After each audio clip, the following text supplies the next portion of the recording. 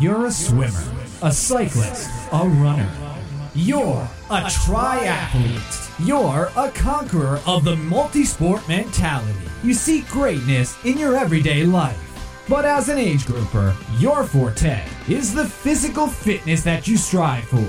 Endurance is your middle name.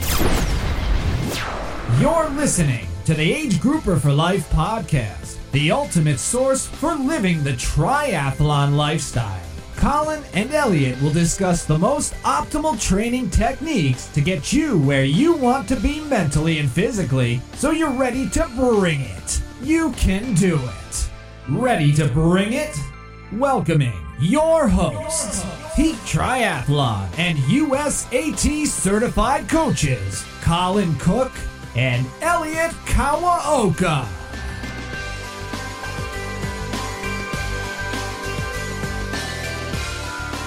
Hello everybody, how's it going? This is Colin with... Hey guys, it's Elliot. And this is episode 35 of Age Grouper for Life, where we have a special guest today, Mr. Hans Larsson. Hello, Hans. Hello, how's everyone doing?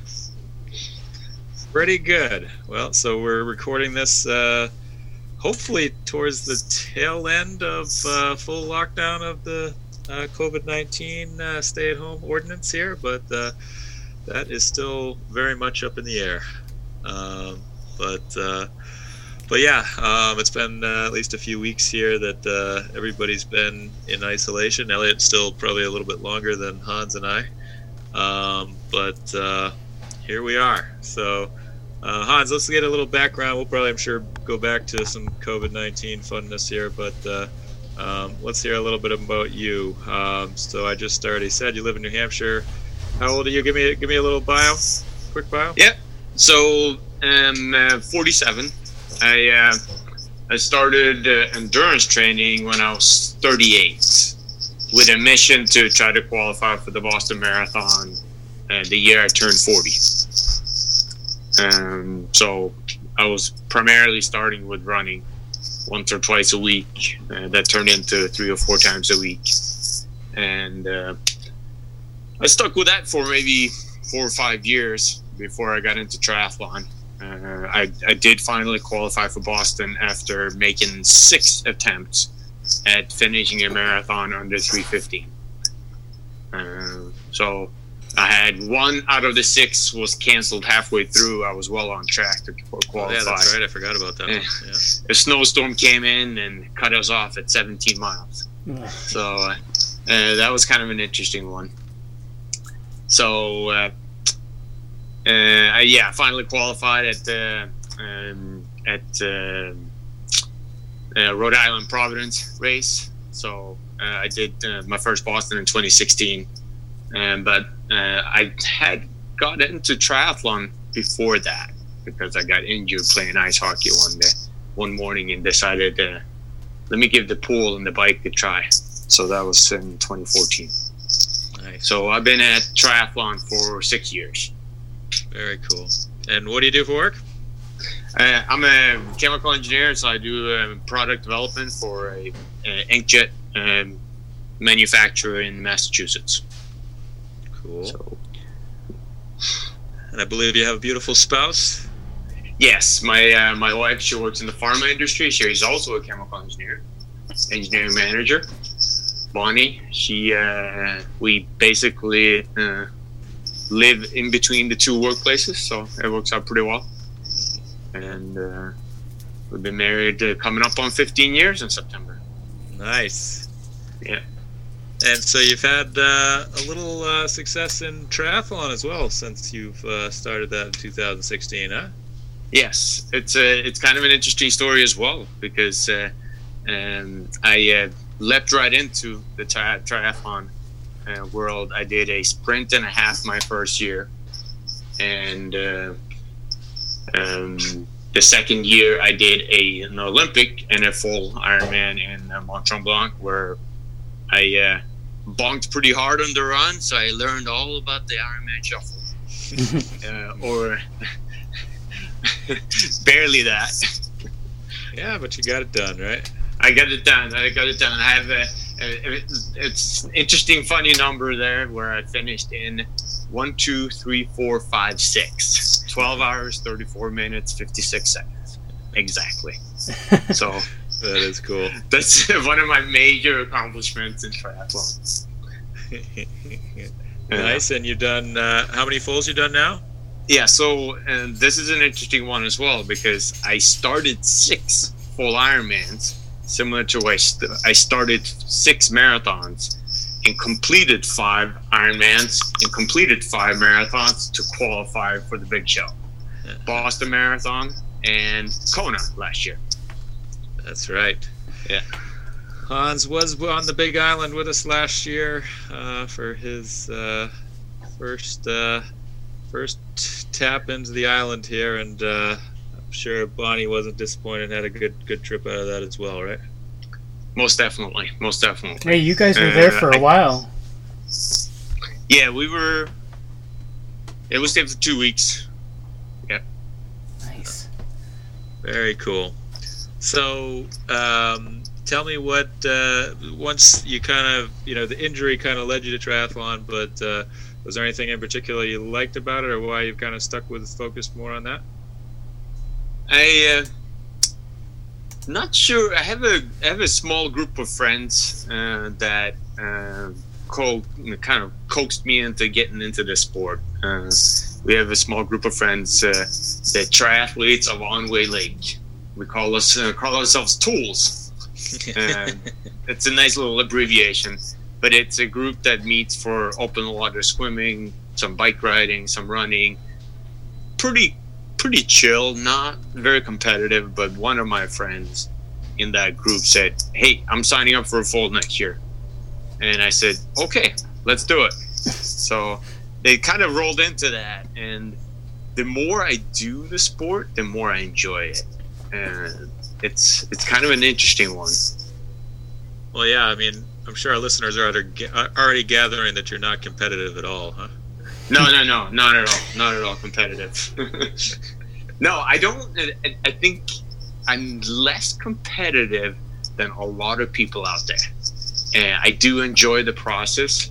I don't love the competition of the process, but I enjoy being fit and strong, and that's really what I enjoy. So I'm not terribly disappointed about the race season right now.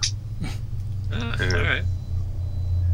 And there's a lot of people like you. I mean, I think you enjoy the process versus, I mean, you do like racing too, but a lot of people, I mean, I have a good friend who's really good at the sport, and he's like, I actually don't enjoy racing that much. He's like, I like the training, and I like the process of just getting up, getting in the routine every morning, and getting that in, and he's like, the racing just kind of stresses me out. Yeah, totally. It's very true. And I mean, I think that's a good quick tangent here. We hit up on it on the last episode, dealing with COVID-19 and everything that's going on now. But, it really is, hopefully for most, about the lifestyle and living a healthy lifestyle. And that process that we're talking about here is really what should be the end goal and what's most important to you. Yeah, absolutely. Racing can definitely be stressful and, hopefully can be motivating at times, but hopefully there's other things that people find motivating, especially when their next race is unknown, like is the case for most of us here at this point here. So absolutely. But definitely agree with that. Yeah. And I would say that Hans, I guess for the record, I do coach Hans, so I understand his training quite well here, and has seen his development, and pretty incredible to be a part of. But he's extremely dedicated and is very consistent with his training, and it's been that way ever since we've been working together. So he definitely, I would have to agree that he's with the process. Likes to question things when he's not quite sure on why we're doing certain things, which I respect. And but the bottom line is he really has put in the work here for sure, and I think that's a key reason why he had qualified for Boston, or now numerous times, and was in Kona last year. Yeah, and Hans, I mean, what do you think is the key to your success? I mean, I think you and I share very similar characteristics. I mean, we kind of... I started younger than you, but I mean, I started as just a standalone marathon runner and with the goal of qualifying for Boston, and then I kind of got into Ironman and triathlon just like you. I mean, I was kind of just talked into it, but I've always been a hard worker, and I don't necessarily think I have the talent, but like Colin said, I mean, I'm very consistent with my training. I'll follow a plan, and I will kind of do whatever it takes as far as making sacrifices to get it done. Yeah, I think I forget who said it the best, but consistency is key, right? You have to accept the fact that you're going to have ups and downs in your training. You're going to have bad weeks. You might even have bad months. But which you've had, right, Hans? For sure. And over a year, you're going to have a month that you look at that training, you go, I can't believe I didn't lose a ton of fitness during that month because I trained 2 hours a week for 3 or 4 weeks there. And then it does come back. You just got to trust that if you listen to your body, you can hammer down when your body is ready for it and ease up when it's not. But you can't really give up too soon either. You want to push, but be on that edge and not really go over it, right? Yeah. Absolutely. Yeah, I mean, to talk to that, so Hans did end up doing 3 full Ironmans last year. So he raced Ironman Santa Rosa with me in May, and we had a good trip. But let's talk about that for a minute. So training went perfectly flawlessly for that one, right? Oh yes. No, so I knew Colin was signed up for Santa Rosa in the fall. And I think it was mid-January when I had my first fitness test of the year, and I PR'd at a race that I do every year, the Boston Prep. It's a 16-mile, pretty hilly race, and I had a very good race. And I think it was literally the day after I said, hey, Colin, I'm feeling pretty fit here. Why don't I jump in with you and our other buddy Lucas on the Santa Rosa trip and try to get an early Ironman in? And since I'm feeling strong, I'm feeling fit, I can probably handle the volume. So he said, yeah, I'm game if you are. So we kind of hammered down and had a really good couple of months. February and March last year, I felt really good. Up to the last weekend in March, I had a 4.5-hour trainer ride. I watched 3 movies. I did some really strong endurance work, 80% FTP, longer sets, and I was just flabbergasted. That was a great training month. I felt so good, and I'm like, this is the strongest I've ever been this time of the year. Only to be disappointed the following Tuesday when I sat on the bike and everything hurt.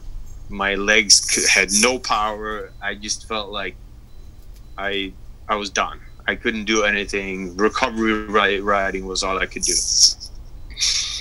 So screaming, texting Colin, like, what do I do? And it didn't really go away.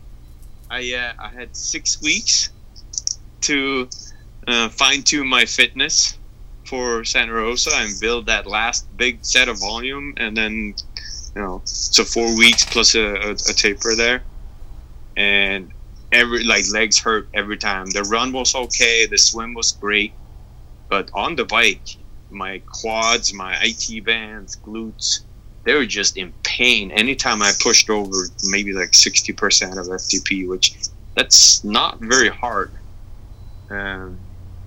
And we had a rough spring too, so it wasn't very warm. So you try to get out for a bike ride when it's 38 degrees and raining. It's you'd like to get out for a little bit rather than sit on the train and suffer, right? So I know, Colin, you and I had a long ride where neither of us felt great, I don't think, and we just kind of got through it. Yeah, for sure. But, I think the lesson there, though, right, is, we obviously didn't just say, okay, well, you're hurting, just suck it up and keep going here, right? We certainly adjusted, toned it back, and I think that you had a lot of doubt in that process in doing that. But, at the end of the day, very competitive field at Santa Rosa, but you end up having a decent day, right? Yeah, it was surprising because I finished up, the last 6 weeks, I must have averaged, 6 or 7 hours of training, where I would normally be in the high teens, 18 or 19, for an Ironman, for, coming up on before the taper. And it seemed to get better just in time for race day. So I had a good race. I certainly didn't have this bike leg that I wanted, but that was kind of expected. So yeah, neither did I. Yeah, and those roads weren't great to begin with, but and the course is not as flat as I had thought going out there. Sure. I think you guys both have talked me into not doing that race. Yeah, well, you got to do it in the spring. I think you do the alternating years right now. But what I did a bunch of testing and blood work and such, and I think we ended up in a place where I just hadn't done the recovery stuff. I just felt so good that I didn't think I needed to do foam rolling. And I think there was an allergy component as well that may have been affecting how my body felt during that time. Yeah, I think that there was definitely something there with that. But also, just to hit home for people, is that, getting to that start line as healthy as possible is really got to be priority one, right? So even if that means, dropping back your fitness a little bit in order to allow that to happen. But like Hans said, working on, making sure that you're doing the little things in recovery obviously goes a long way as well. And sometimes it's easy to forget about those things. And, it's kind of that double-edged sword where, you're putting in more volume and you're working harder. You have less time to get those kind of things in, but that's when you need them most. So you really just got to figure out a way to make time. And if that means toning back your training a little bit to accommodate that, I think it's well worth it. But yeah, no, I think that was still an encouraging day, and it was. I'll be perfectly honest. I wasn't sure how the day was going to go for you leading into the race there, and but one thing I'll say about Hans is he is a gamer, and when he shows up to the races, he likes to throw down here. So. I wasn't surprised at all that he still was able to have a good race. So, very cool. Yeah, no, I had a very good run off the bike, and that obviously that continues to be my strength. So it really is a huge benefit for me, the fueling on the bike, where I come off the bike and I can run well. After 6.5, 7 hours of being out there already, it's good. I kept looking behind my back in Hawaii when I started to fall apart in the run. I'm like, Hans is gonna catch me. That was Elliot's motivation. Yeah, that's my only motivation. And one quick backtrack here, Elliot. So you said that you're similar to Hans, but the problem is you learned how to swim in the time being. Yeah. So I don't know if that's really fair to say anymore. Well, living on a lake helps too. So talking about being in quarantine, my wife actually got into the water first. It was like low 50s the first time we got in, but we got neoprene booties and caps and all that, and we've been in the lake too, right? Yeah, we've been in the lake quite a bit. So you have been. Yeah. Okay, cool. So the stronger swimmers get stronger, and the Hans just and Collins trying to stay ahead of Hans. Slow down here, huh? My only mission in life. I'm just trying to stay ahead of Hans. My mantra was always, I got to get through the swim to get to the bike. But as you get more competitive, you realize that digging yourself a 20-minute hole on the bike on the swim, it's not ideal. You can be pretty far back coming out of the swim if you're not improving your swim. That's for sure. Yeah. No, but I'm with you. I think out of all the three things, having a good run leg is, I don't know, it's just so much. It's so just motivating, like late in the race when you're still passing people and just feeling good. And I just couldn't imagine it the other way around. So I would say if I had to pick one strength, it would be the run. But I mean, I want to be strong on all three, but I think you have a good strength. No doubt. Yeah. So let's pivot over to your next Ironman of the year, which was Ironman Lake Placid. So let's hear a little bit about your day on that one. I had it was interesting because in the year prior I did Tremblant, and I think I felt a lot stronger going into Tremblant, but Lake Placid, it's obviously a little bit more of a difficult course. I did do something that I hadn't done before last year's Lake Placid. I completely cut out alcohol for 8 weeks prior to that race. Now, that's not for everyone, obviously, but as competitive as I am in sports, I also like to indulge myself every once in a while, and sometimes that makes my Sunday morning long run less of a what do you call it, a deliberate effort and just a slug. So and a detox. And a detox, correct. So it's 85, 90 degrees and sunny by afternoon. When I finally get out and do my 22-mile run, it's not ideal. So for Lake Placid last year, I did cut out alcohol completely. We did have a great training camp at the end of June up there with the club, and that was encouraging. But in Lake Placid, obviously the bike course is hillier, the run course is hillier, but I managed to pretty much stick to my plan. I had a solid swim. I think it was a PR by maybe 30 seconds or close to it. It's obviously a very fast course from a swim standpoint, because you can follow that wire and you can swim very straight, if you will. So there's no deviation there, and it's a pretty calm waters too. Bike split, I was a little disappointed. And I went through a few dark places on the bike where my power numbers, my speed, they were just fading. Early on, 55, 60 miles in, I was not happy on the bike. And it was a windy, kind of a warmish day. So as you turn up those hills back to the village on the first lap, I was already not happy. I think I rounded the first lap in maybe like 240 and change, or 245, and I was hoping to be under 530, and I wasn't sure if that was going to happen that day. And certainly, sure enough, I faded on that second lap and gave back about 15 minutes on the second lap.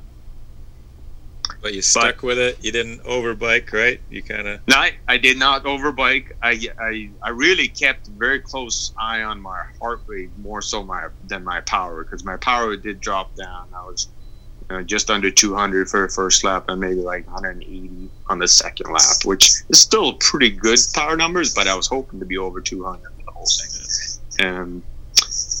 But coming off the bike, and in any 112-mile bike, it is amazing. You come off that bike and you just almost collapse as you hand off your bike to the volunteer.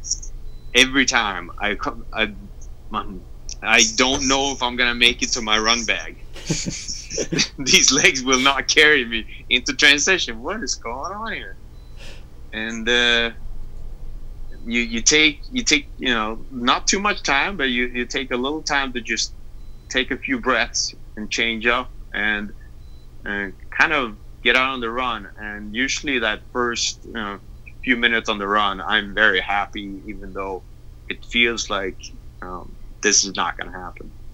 I grab my banana, I chew on my banana, and then I clock a 6:50 split for the first mile. And I realize, yes, I'm running downhill, but I am kind of moving a little too fast. Easy to do on that course for sure. It is easy to do on that course for sure. Or hopefully, I guess. But one thing I stick with on the run is that I look at the heart rate. I just try to make sure I'm not overdoing it, and I'm keeping it very aerobic, if you will. Yep, absolutely. What place are you in coming off the bike? Do you remember? I think I was maybe 18th or 19th off the bike. High teens. Right. Yeah, I don't remember either, but I think that sounds about right. Yeah. And you ran him down, huh? Yeah, I ran him down. I had a good first lap, just about an hour 45, I think. My wife was standing at the loop point, and probably a mile and a half from the finish. At the loop point, she goes, I think she was yelling at me, "You're 13th?" Something like that.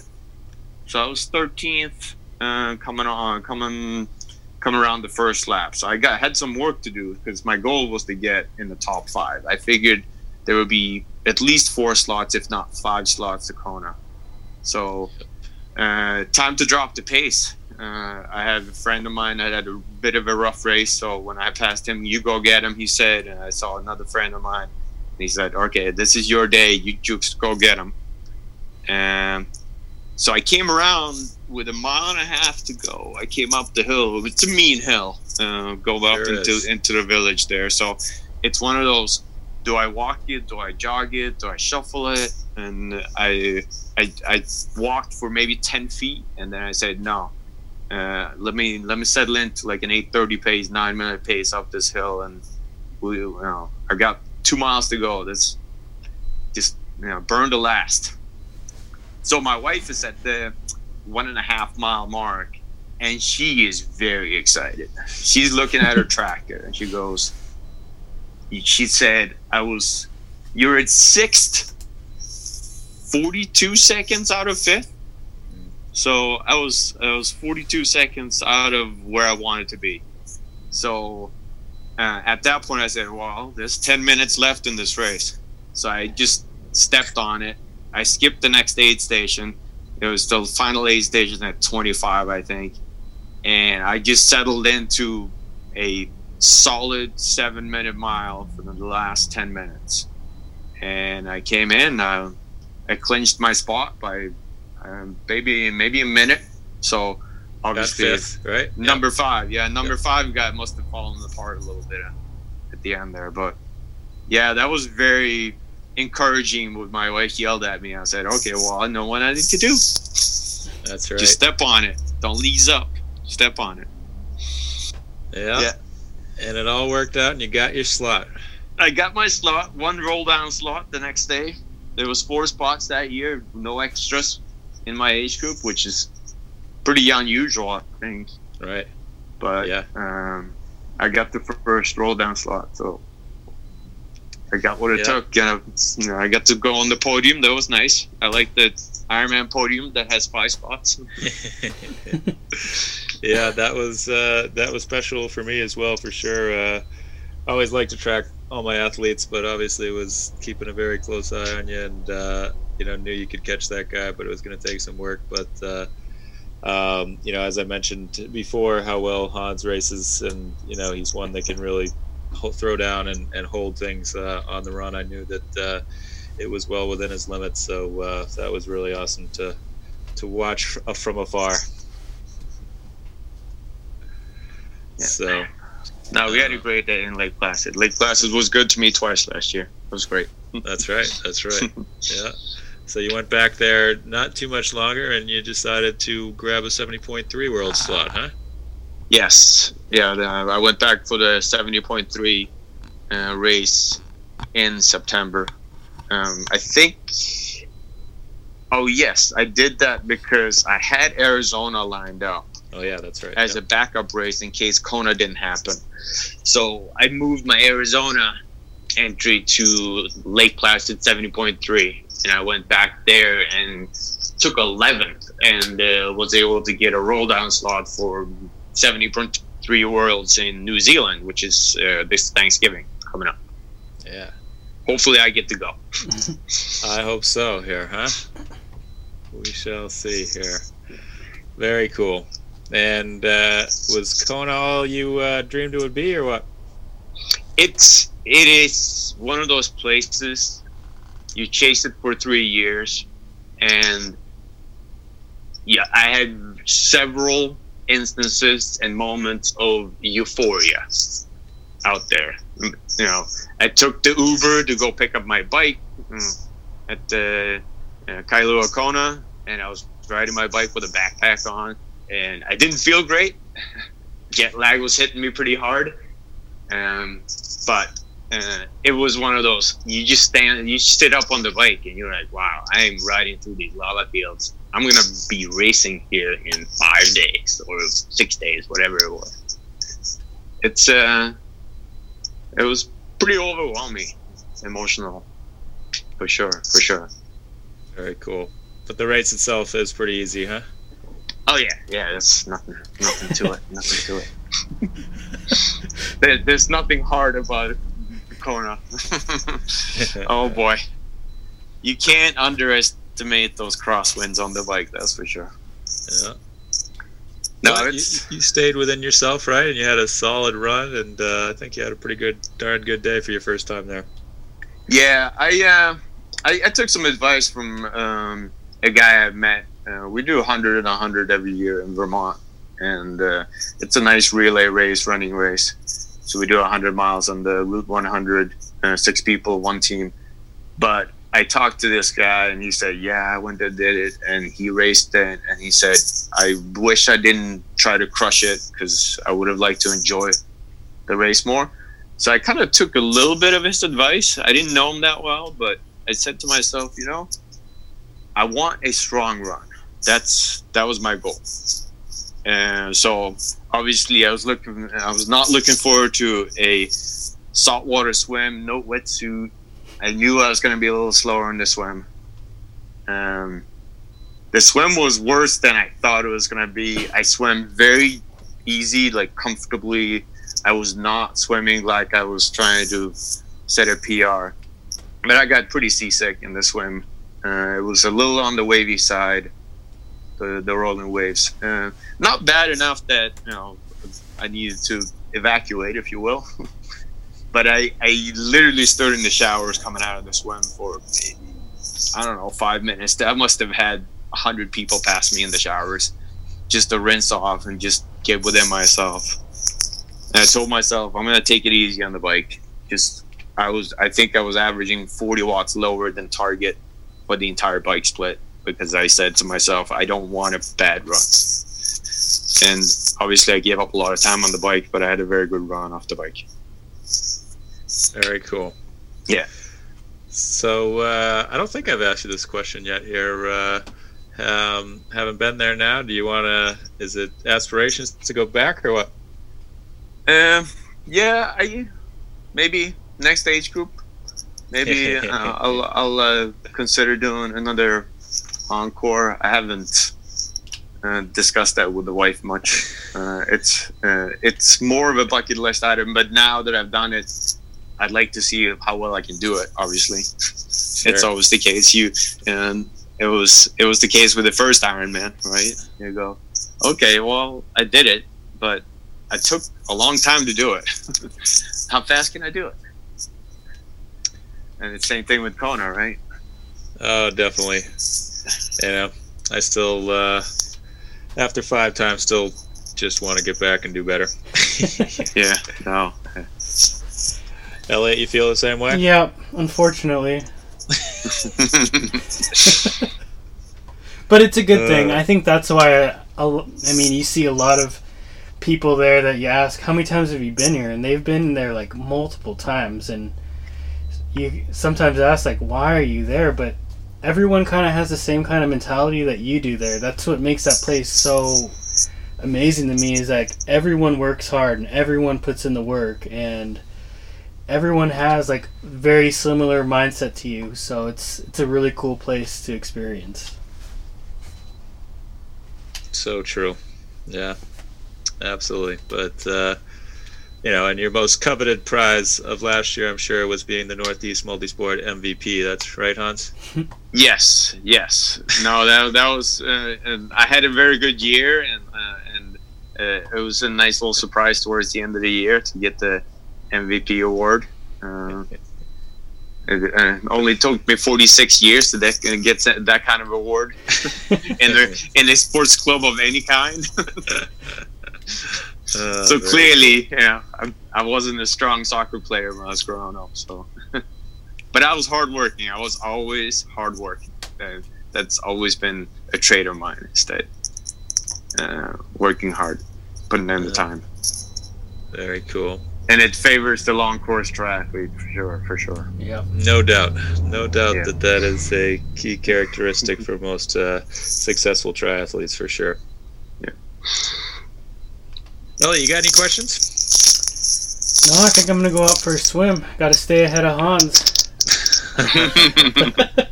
No, I know he can't. I know he can't get to the pool right now. No. But he's put in a lot of work there as well, and has definitely improved his swim with time, for sure here. So cool. No, I do get comments from people at the pool, just random people, that my swim looks so much better and you're so much faster in the swim. Even though the swim is probably my biggest, I don't know, sore. I don't know what the right word is. Opportunity? But, well, not the opportunity, but it feels like it takes so much effort to gain any kind of time in the swim. Absolutely. Yeah. And you work so hard, and you took 2 minutes off the swim, and you go, man.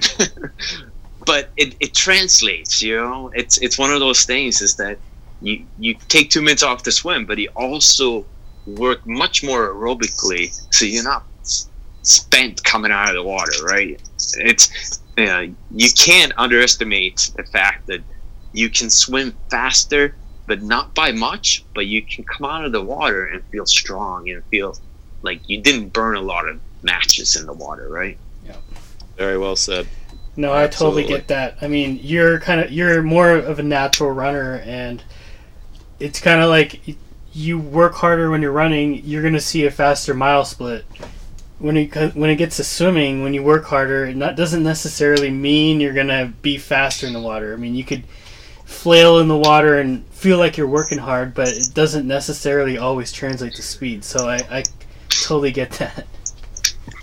Yeah. Totally. Yeah. Cool. So, Hans, you got one piece of advice, maybe two if you got a couple of things that you'd give to our listeners for success. What would it be? I think you want to respect the balance of training, recovery, and sleep, because you can work pretty hard and get pretty burnt up and pretty quickly if you don't balance it. So. Absolutely. And I mean, that's, I'll say, hopefully I don't mind me mentioning, that's something we, especially even at the beginning, would battle a little about, is me always kind of trying to press you to get more sleep, right? And yes. I mean, Hans would certainly be one that, even if there was not much sleep, he was still going to get the work in the next day. And, just trying to hit home on the importance and making sure that you're respecting those kind of things, right? Yeah, definitely. The other piece of advice is, if you're not feeling the workout, and if you're not feeling like you have a good workout in you, do something, because you might just not have the motivation. But get on the bike for 30 minutes, go for a short run, do something, because you will feel better. you will definitely feel better, even if you giving up on a deliberate workout. I just listened to a book named Grit, which is talks about deliberate training versus just training, and that's huge. Deliberate training. Yep, absolutely, and that's right, Hans. That just reminded me of the one thing I guess we kind of talked about before jumping on here. So you did a little run test recently, huh? You want to share some results on that with the listeners real quick? Yes, for sure. So last year before Santa Rosa, the big hype of the world was the Vaporflies. The Nike super fast carbon fiber 4%, fiber 4% Nikes, and everyone talked about how they were supposed to be 4% faster than any other shoe. And I bought a pair sight unseen for Santa Rosa. I got them on, and they were very comfortable. I did a lot of work few years back where I focused a lot on my run form to have a midfoot to a front foot strike rather than a heel strike, and so my run form is pretty good, and it really works well with these shoes. So I got a pair of those, and they certainly feel fast and everything, but how do you really know, right? So they're supposed to only have 250 miles in them. So naturally, before Kona, I bought another pair.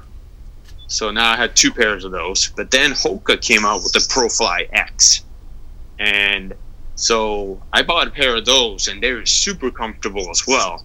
And they feel pretty fast. And I don't think they claim to be as fast as the Vaporflies. But they are carbon plated, right? They're carbon plated as well, but they're more supported. So it's a more supportive shoe. Not a great for triathlon because the top of the shoe is super soft, so it's hard to get on quickly in a transition, if you will, even with spade laces, I think. Either way, I got a pair of those, and then I wore those down pretty good, and then I said, well, you know what? Let's test this. So I planned a session going into Boston Marathon this spring, where I bought a new pair of those Hoka ProFly X.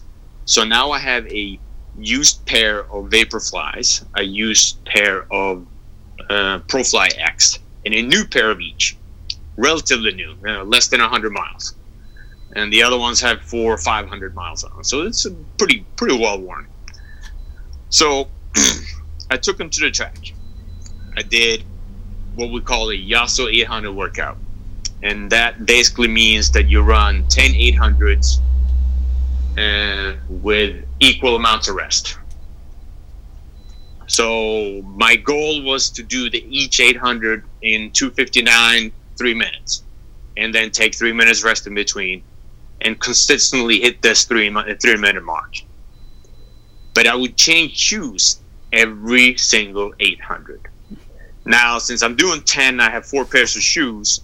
Naturally, I gotta throw in a different pair of shoes for the fit pair. So I just used an old pair of Brooks Ghost 11s, which comfortable shoe, nothing special, and they're certainly a third less expensive, 70% less. Yeah. So I did this test where I randomized the shoes that I was wearing. So basically, after every 800, I would change shoes, and then I would run a 400 nice and easy. And that got me just about the right amount of rest in between each 800. So I got 3 minutes of hard running, 3 minutes of rest, including changing shoes. And total random test. And what I did at the end, I took the times. So it took me just about 180, 185 seconds to go around the track twice, right? And my heart rate was somewhere in the 160s, 158 to 162. Yeah. So what I did was I ranked the 10 runs that I did based on the ratio between the heart rate and the time that it took me. So 180 over 160 gets me a number. What that means is the higher the ratio, the faster for a given heart rate I did these. And lo and behold, the Vaporflies placed 1, 2, 3, and 4 out of the 10 runs. So in a fairly normalized test, they do better than both the ProFly X and as well as the Ghosts. The Ghost and the ProFly X were pretty similar, actually. And my average pace was 180 seconds for the Vaporflies, and I was 185 seconds. So it was about 5 seconds faster per 100, per 800. Don't lie. There it is. Yeah, no, I thought that was a really cool test. That makes sense to you, Elliot? Yeah. Yeah. So it is more than 4%. No, a little less. No, Oh, a little less. less. Okay. A little less, yeah. Yeah. So over 180 minutes, and you're picking up maybe 5 minutes. Okay. So it's, yeah, not quite 8 minutes or 7 minutes, but it's one test, obviously. Not very controlled. There's a psychosomatic effect, obviously, that it feels like you're running faster, and the Vaporflies, they feel bouncier, they feel springier, right? So there's a psychosomatic effect, but I think by normalizing the heart rate to the time, I think it gets rid of that bias and tells you that they're faster. Yeah. And you're not sponsored by Nike, right? I am not. If anything, I'm sponsoring them, I think. Yeah. The money I spend with them. Well, Colin was the first one to talk to me about them, and I was not a Nike guy. I'm like, I am not going to wear Nikes. And I just bought a pair of, like, the version a little lower than the Vaporflies at the time, like the Flyknits. And that carbon fiber plate seriously gives an advantage. Yep. It's the real deal. Yeah, I think we've talked about it a few times on the show now, but definitely something for everybody to consider. Yeah, and I had games. St. George coming up, and I jumped on getting the Alpha Fly, so I actually have some Alpha Flies on me right now. Oh, you've got the new ones, huh? Yeah. So are those are going to be legal? Yep, they're legal. They made like the foam, so the stack height on them was too high in the original ones. That 159. The guy in that 10K world record or whatever. So they put it like 1 millimeter under the legal limit, so it is a legal shoe.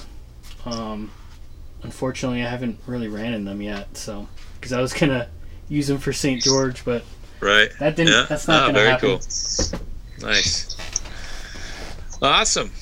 All right, Hans. Any last words for us here? No, I think we covered everything. I think it's been a nice journey. We've been working together for almost 4 years now, I think. Indeed, it has. Yeah. 2016, I think. Yeah. I signed on with Colin for my second half Ironman I did, and I took over an hour off my time by just implementing his fueling and his pacing strategies. So that was kind of cool. Nice. Well, on that high note here. Yeah. Well, I hope we all get to meet up on the Big Island again. What's that, Elliot? I hope we get to all meet up on the Big Island again. That was pretty cool that we had the whole team over there. We did have a great time together for sure. So let's go ahead and do that in 2021, huh? I think that all depends on you, Colin. You got to talk the wife.